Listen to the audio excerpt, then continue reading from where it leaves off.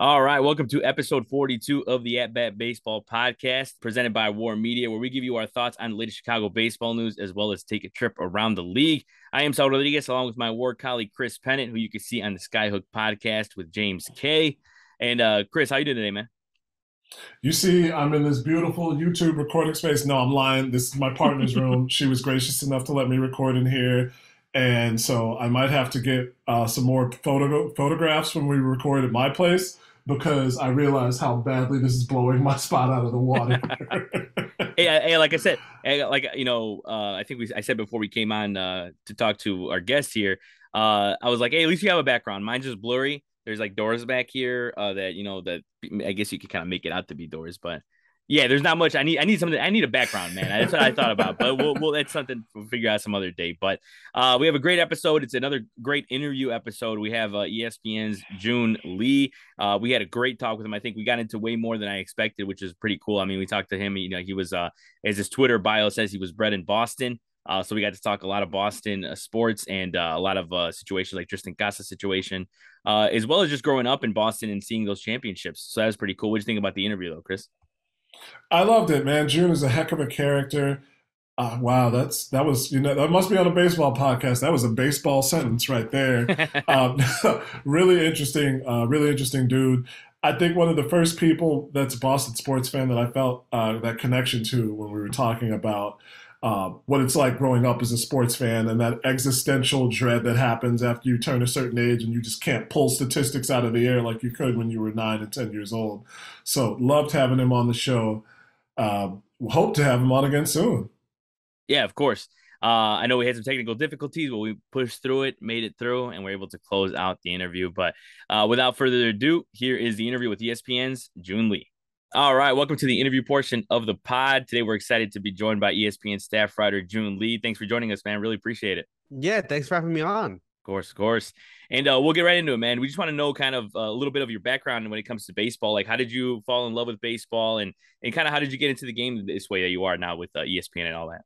Sure. Yeah. So I moved to the United States when I was 2 months old, and we moved to the Boston area. My dad was doing his PhD at Boston University, and I kind of grew up in the time that breeded the most obnoxious generation of sports fans ever.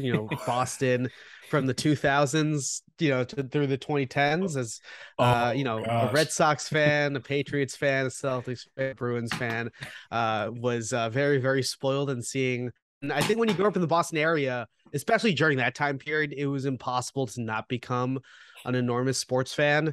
And I think that when I realized that I probably didn't have what it took to be a professional athlete, I figured that trying to be around sports in any way possible was the next best thing. And for me, that path was journalism and media. And I was reading Boston Globe and Boston Herald and watching so much sports TV, ESPN, nested the local stuff all the time. And so for me, that was kind of the gateway into doing all of this.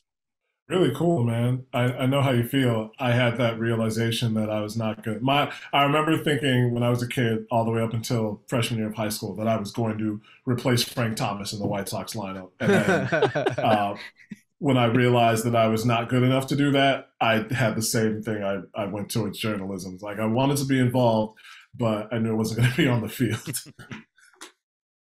Yeah, that happens. I mean, for me, I stopped growing after eighth grade. And so I was just like 5'7" through all of high school. And I was hopeful that I would maybe get up to 6 foot. And I played baseball through the end of high school. But some injuries and also just like me starting to find passions and other things other than playing baseball on the field, I think kind of led me down this path.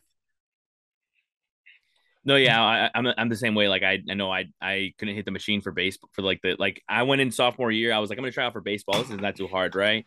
Try to hit the machine. I couldn't even hit the machine. So that's where my baseball career ended.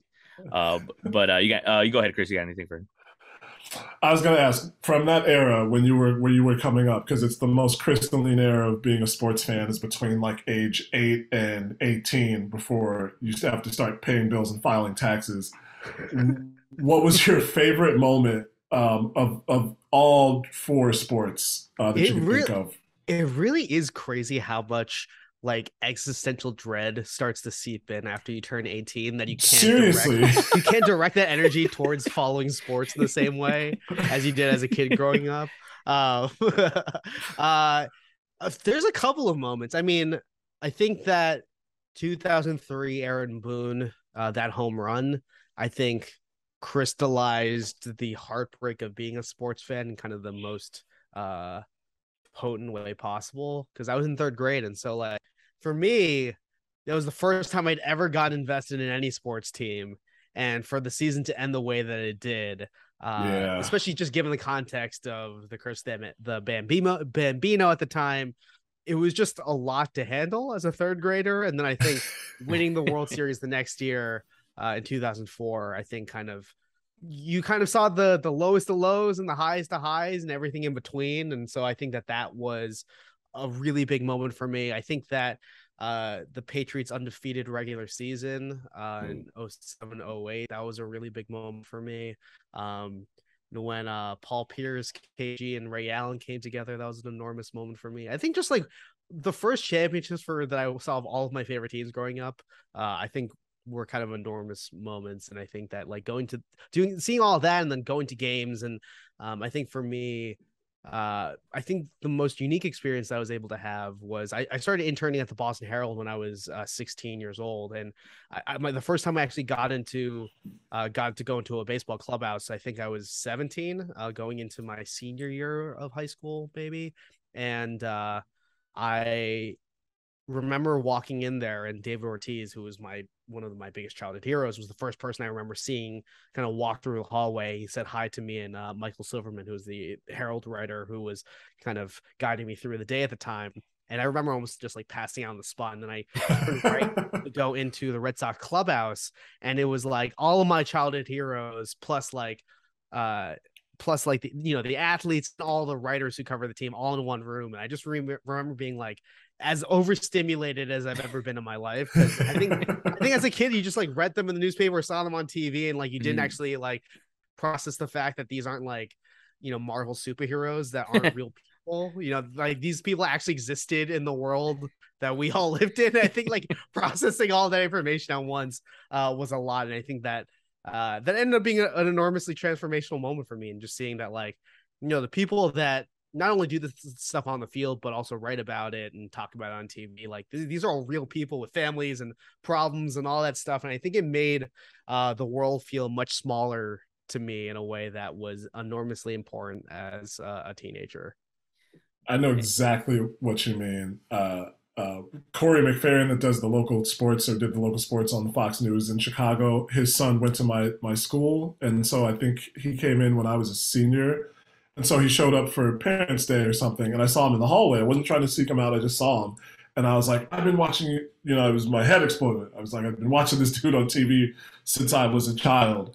And I was like, I'm going to pick his brain and all this, but it was really weird just seeing him there, because that day he was just a dad showing up to make sure that his son was passing like integrated science, So I know exactly what you mean. Yeah. No, I can imagine, especially at 16. I mean, that's wild to even comprehend. I mean, I had that moment in my 20s, but even in like just 16, I honestly, yeah, I'd probably pass out. I honestly don't know how I actually handled it. Yeah, it's impressive. Like I don't know why they let me in. Like I don't know what my editors at the Boston Herald did to like convince the Red Sox PR staff that letting a 16-year-old kid, 16-year-old kid into the clubhouse was a good idea. And then I wouldn't like pass out and like ask everyone for autographs or pictures. Like, I don't know why they did that. Hey, you're grateful, I'm sure then, but that's awesome though. But we'll stick with the Red Sox team here. I saw you're pretty active on TikTok. You have just under 18,000 followers. I really liked your TikTok regarding the Tristan Casas situation, the Red Sox young first baseman who had a pregame routine that consisted of sunbathing, napping, and all that. But it caused a stir in the Red Sox clubhouse. And in your TikTok, you mentioned that that's one of the reasons why, or it kind of plays into why baseball isn't as popular as it used to be. Can you kind of expand on that? Because I was kind of interested in hearing more about it. Yeah, so I mean, Tristan Casas, for those who are listening who don't know, top prospect for the Red Sox this year. I think he's a top 30 guy in all of Mm-hmm. baseball, and he's kind of a quirky dude in like an interesting way that you don't often see in the sport. In that he paints his nails, he sunbathed before games because it was just him trying to get as much vitamin C as possible because he felt like that energized him, and he did that all throughout the minor leagues. And when he came up to the majors last year, there was a couple veterans that were rubbed the wrong way about it because it's just like the optics are Mm-hmm. kind of odd of seeing like a rookie in the outfield sunbathing before a game. Like that's just not what you normally see. Mm-hmm. And so some people kind of took it the wrong way. He's taking naps before games. And so, which is actually not uncommon, but Mm-hmm. some people took it the wrong way. Some ballparks now actually have like entire bedrooms built down the back so guys can sleep before games now. And so there was just like kind of some talk about him being a guy who is not the typical baseball player, but it's this kind of tension that the sport has constantly felt between guys being allowed to be themselves versus trying to adapt to whatever the culture is. And I actually got to talk to Tristan at Red Sox camp, I think a couple days after Mm-hmm. I posted that TikTok. I was just like, I asked him about like him getting his nails painted because they were red when I saw him, and I've got a couple buddies who are men and also paint their nails just kind of out of fun, and so it's just something that I was kind of curious about. And he just said like, yeah, I was just like, I'm in a place in my life where I'm trying to push myself outside of my comfort zone, and this is one of those things where it's just like, this is something I want to do. Like I got a pedicure with, I think it was his mom, and this was just something that I got, and I'm just trying to let go of what other people think of me right now, which I think is actually incredibly indicative of someone who has the chance to be very successful at the major league level, because there's so many of these young guys who make that transition from prospect to major leaguer. The difference in the attention that you get in the major leagues, the type of scrutiny from like just like people tweeting at you whenever you strike out, or just people talking crap about you online or on sports radio or on TV, it really breaks down a lot of people if you aren't prepared to handle that kind of increased attention. And I think that the fact that he's proactively kind of thinking about these kinds of things as he heads into his first full major league season, I think is a really great sign. But is also kind of the fact that there's kind of pushback to him, like trying to find his own way to be himself and feel comfortable in his own skin, and kind of reject the kind of negative energy or attention that he might get just by nature of putting yourself out there in public and putting your like successes and failures for everyone to see on a night-to-night basis. I think that is something that has actively held the sports culture back, and is the reason why like you just don't see as big personalities in baseball, which is Mm-hmm. something that is especially required now that social media is the way that you capture the attention of anyone under the age of 30 if you're a sport. Yeah, and it's wild because I saw some of the headlines and they're like, Tristan Casas like, causes a stir in the Red Sox clubhouse and all that. And it's like you would think like you think he murdered like a yeah, dog, exactly, yeah. I'm just like you would think it'd be something like he was bothering someone, like I don't know. Well, and no, it's just him like sunbathing, like doing stuff that's not necessarily hurting anybody or bothering anyone in any way. And like somebody's taking offense to that, but yeah, it's odd, but it's cool to see him doing something like that. Something that's like it's more common nowadays, but like in baseball, it's very uncommon. And like for me, I watch a lot of hockey, and I mean like barely anything happens there when it comes to culture because a lot of guys just feel like they can't do anything, and so yeah, as much as it can leak into baseball is a plus. But go ahead, Chris. It's interesting, I think, with the nails that caused less of a stir. And I know Mm-hmm. that a lot of catchers have shifted to using that on game day. Well, before the microphone and the pitch calling from the dugout, I know guys would paint their nails instead of putting tape on their fingers to show pitches. But yeah, I agree with you there. I don't know what I want to know what you think if you see that kind of going away, especially with more players of Latin American and some more like the Japanese and Korean players who are not afraid to show different things than what has been traditionally accepted as the American version of baseball. If you see that line either blurring or dissipating, or if you see a generation of guys, whether they're coming from the United States or anywhere else, who are really fighting harder to keep that quote unquote correct way of doing things alive. It's really dependent on clubhouse to clubhouse, because I remember talking to guys for example, with the White Sox, where the White Sox are very open-minded in terms of just letting guys be themselves. And I think that it's a function of the leadership in every single clubhouse. Like if you have guys who are veterans who are kind of lets down with just kind of self-expression in this way and just letting guys express themselves in whatever way that makes them feel most comfortable when they come to work, you're going to see kind of guys who are cracking down this, similar to the Red Sox. But then there's other clubhouses where you see guys who are just like willing to be themselves from day one. And I think that it's kind of a back and forth, because you see this tension between teams every once in a while. Like one of the guys I think who's very misunderstood across baseball is Tim Anderson, and he's kind of in a situation where he's encouraged to be himself in that locker room, but when his kind of behavior on the field rubs someone the wrong way because he's in a kind of a different cultural context than like a more conservative clubhouse might be, that's when you see kind of like the tensions kind of froth up. And so I think we're moving in a direction where there's going to be more and more self-expression. I think you see that just within the rules of the sport in terms of equipment, whether that's the sneakers that guys wear or just the general like bat flips, personalities. I mean, there's definitely a ways to go, but I think one of the shifts that we're seeing is that baseball in general is moving more international in terms of MLB is specifically trying to grow more international in terms of its audience. I think the WBC is a huge example of that. And is as the international audience becomes a bigger, more important part of the audience for Major League Baseball, both from like a financial standpoint and from like a cultural standpoint, you're going to see the leeway for international guys to be themselves, I think, grow, because MLB at a certain point is going to have audiences in like Japan and the Caribbean and all that other stuff in Mexico to make happier.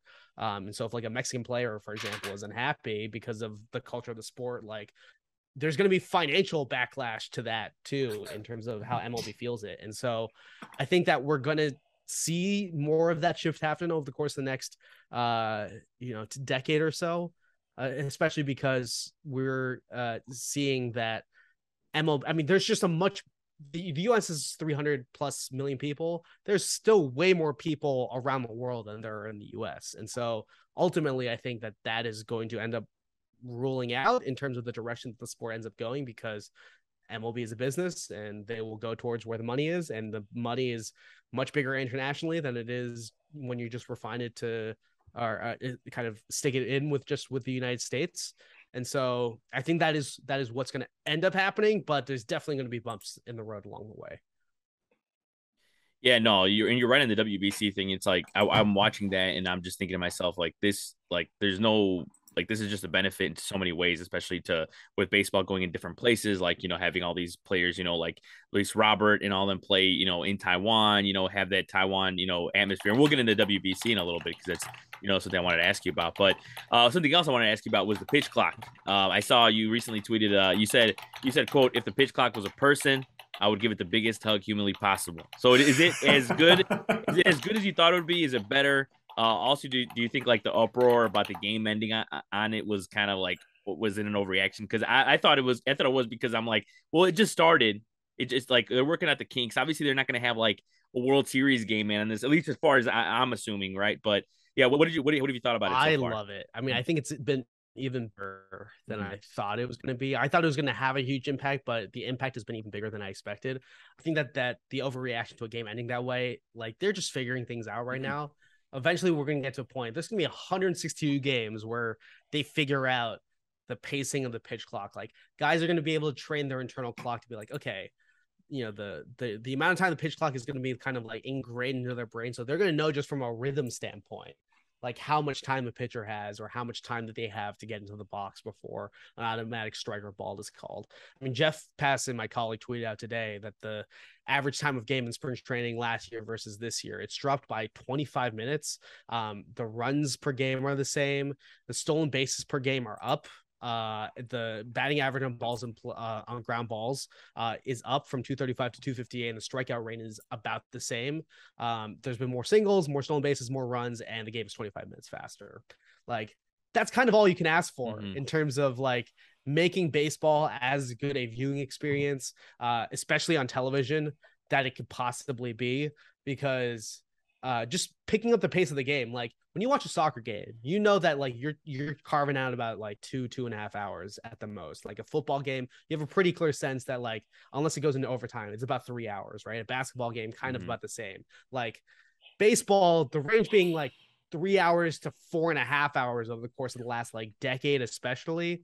Like it makes people more hesitant to tune into a baseball game and emotionally invest. Like there was the video that I think Pitching Ninja tweeted out a couple days ago that went viral about one Pedro Strop pitch in the playoffs from a couple of years ago, taking the time of an entire at bat in spring training. Like that, all that stuff makes an enormous difference.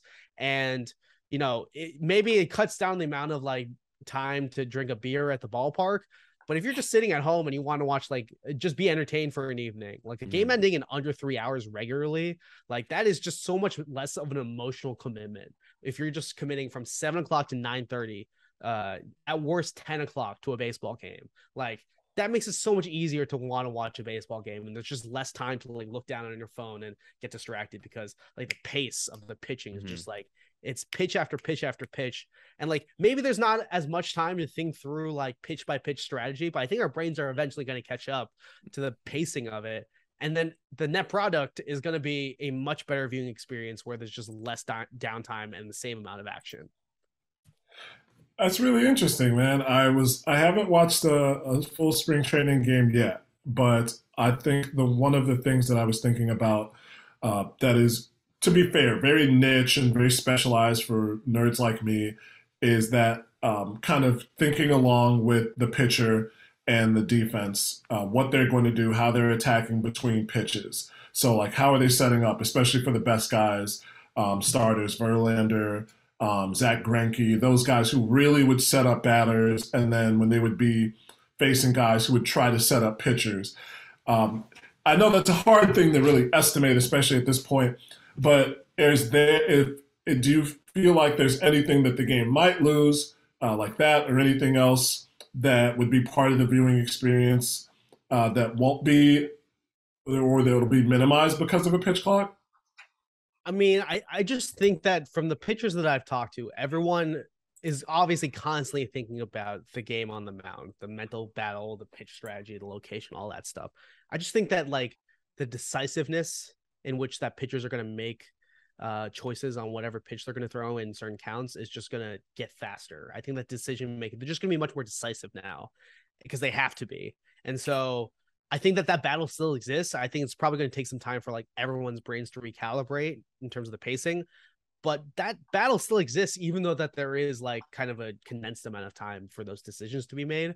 I do think it's going to take some time to get used to it, but the feedback that I hear from everyone around baseball, like executives, players, like people who are at spring training games for the most part, has been pretty overwhelmingly positive. That's good. Yeah. That's the way I see it. And a lot of people just kind of don't even give it a shot. They're like, it's like one game in, and that's they're baseball already fans. Yeah, though, exactly. Right. It's like one game in. It's like, yeah. So I'd love to see, that it's getting a lot of positives in there. So kind of moving on to the Chicago based stuff, since we're a Chicago based podcast, there's a lot of there's always stuff to talk about here when it comes to the Cubs and White Sox, but especially this year, on the north side of Chicago, there's some hope there. You got some, they added some pieces like Swanson, Taillon, Mancini, Bellinger. And then on the south side, they have a team that could easily make it back to the playoffs because they have all the talent in the world. So kind of what are your thoughts on Chicago baseball as a whole? I think that the Cubs are in an interesting place in terms of rebuilding back towards something, because they kind of have been like treading water for a couple of years. I think that they're building a clubhouse culture between guys like Swanson and Taillon. Like those are two guys who are extremely well liked among teammates in baseball. And I think that building that kind of like leadership foundation is incredibly important, especially for a young team that's trying to build towards something. I think with the White Sox, they kind of are in the best position to exceed expectations in a couple of years now, because I think that they've disappointed a lot of people and not exceeding kind of they've been less than the sum of their parts. I still think this is one of the most talented teams in the sport. Like you can't count out like Luis Robert taking like another big jump. Like Yo Moncada is still very talented. Like there's a bunch of guys who can still make big jumps there. And I do think that like Tony La Russa, obviously has a lot of health issues, but from the conversations I had with folks around baseball, like there is a level of people thinking that his kind of old school style in terms of managing was holding back this group of guys from really maximizing their potential on the field. And so I'm really excited to see for that group a clubhouse that has a change of leadership in there, and then just less pressure to immediately be like a World Series contender. I think that those two things have the potential to be extremely dangerous for just generally success. But that division as a whole is kind of a crapshoot too. That's the AL Central for you. No, yeah. It's like so from the almost every single that division, like the White Sox won the World Series, and it was like everybody in the division said, "Okay, we need to get way better." With the division, just the AL Central in general, it's hard to. It's always the division that's really low on the either in terms of talent or achievement. Always somebody seems to be rebuilding. And I think, June, like we talked about off air, it's the optimism usually comes from outside, and that proximity breeds more distrust of what could happen with your team. Yeah, I understand the feeling.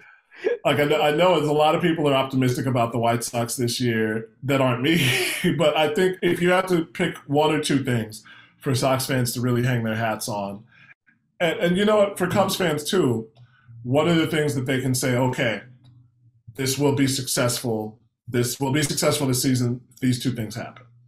I mean, I think that like it's still the all the young talent that this team has between like Luis Robert and Eloy Jimenez and Yoel Moncada and just like there's a bunch of young players there that most teams would just kill to have on their roster, even if they haven't been the healthiest. Like you add in Dylan Cease now too. Like that's not even necessarily a dude that everyone expected to be competing for a Cy Young like this early in his career or even ever reach this level. Mm-hmm. And like you also have a guy like Lucas Giolito, who just like a couple of years ago looked like one of the best pitchers in baseball. And so there's all these guys that are extremely talented on this group that have either dealt with injuries or very up and down. And like and this is a very big if everything hits, if everyone stays healthy, if everyone is consistent, if everyone maximizes their potential, which is three very big guys. And so I don't know. I think that like when you look at that and like, I think that for a lot of people around baseball, the leadership with Tony La Russa and just the managing style and just the decisions that he made in games, like all of that stuff, a lot of people think that played a big role in shaping the results of this team over the course of the last couple of years and not maximizing the talent. I think that with Pedro Grifol, like you have all of that, like it can make a huge difference in changing the trajectory of a team. Yeah, no, that's what I was thinking too, especially with the White Sox, is that, a new manager is going to make a big difference, especially a guy like Pedro Grifol, who has had such a great track record. I mean, Benintendi liked him so much when he was in Kansas City. So hopefully that's something that kind of helps him turn it around. But we got one more question for you, June, before we let you go here. Obviously the World Baseball Classic is underway. We're recording this on Thursday, the 9th. Kind of tell us what great storylines you're looking forward to, as well as some that maybe some people aren't thinking about. I know some of the games that we've already had. I know I saw you're keeping track with this Korea game last night. I saw you on Twitter. Yeah, it was rough, but kind of what have you thought about it so far, and like some of the things that you're looking forward to as well? I think we're hitting the second era of the WBC in that we're having American players care about it more, and that's a huge thing in terms of growing Major League Baseball internationally. I just wrote a story about this that came out yesterday, actually, about how, as I alluded to earlier, like MLB kind of views the biggest growth potential for the league, not with Gen Z and younger fans. Like I'm definitely kind of in that category and one of the exceptions to the rule, but like with the audience that they can develop in Korea and the UK and Mexico and even India, like all these countries that are even cricket friendly that they want to kind of get invested in playing baseball. And I think that, just between like, I'm curious to see like if with more countries in it now, like Czech Republic is playing in it this year. Mm-hmm. Like we're seeing more countries that aren't necessarily associated with baseball playing in the WBC this year. I'm curious to see how if we get like a Cinderella team, like just a team coming out of nowhere, like not, I don't think the Czech Republic is going to be that team, but the fact that that team is a bunch of dudes who are like firefighters and insurance salesmen, like just amateur guys who are like playing for the Czech Republic and have all these other day jobs playing against like Shohei Ohtani, like that's hilarious to me.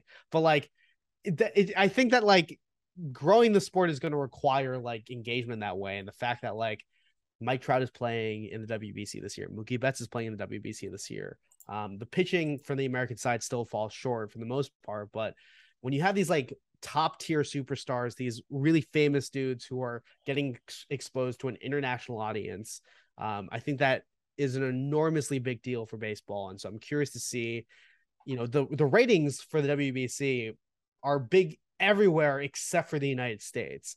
Like, like 2/3 of Puerto Rico as a country was watching that final, the last time around.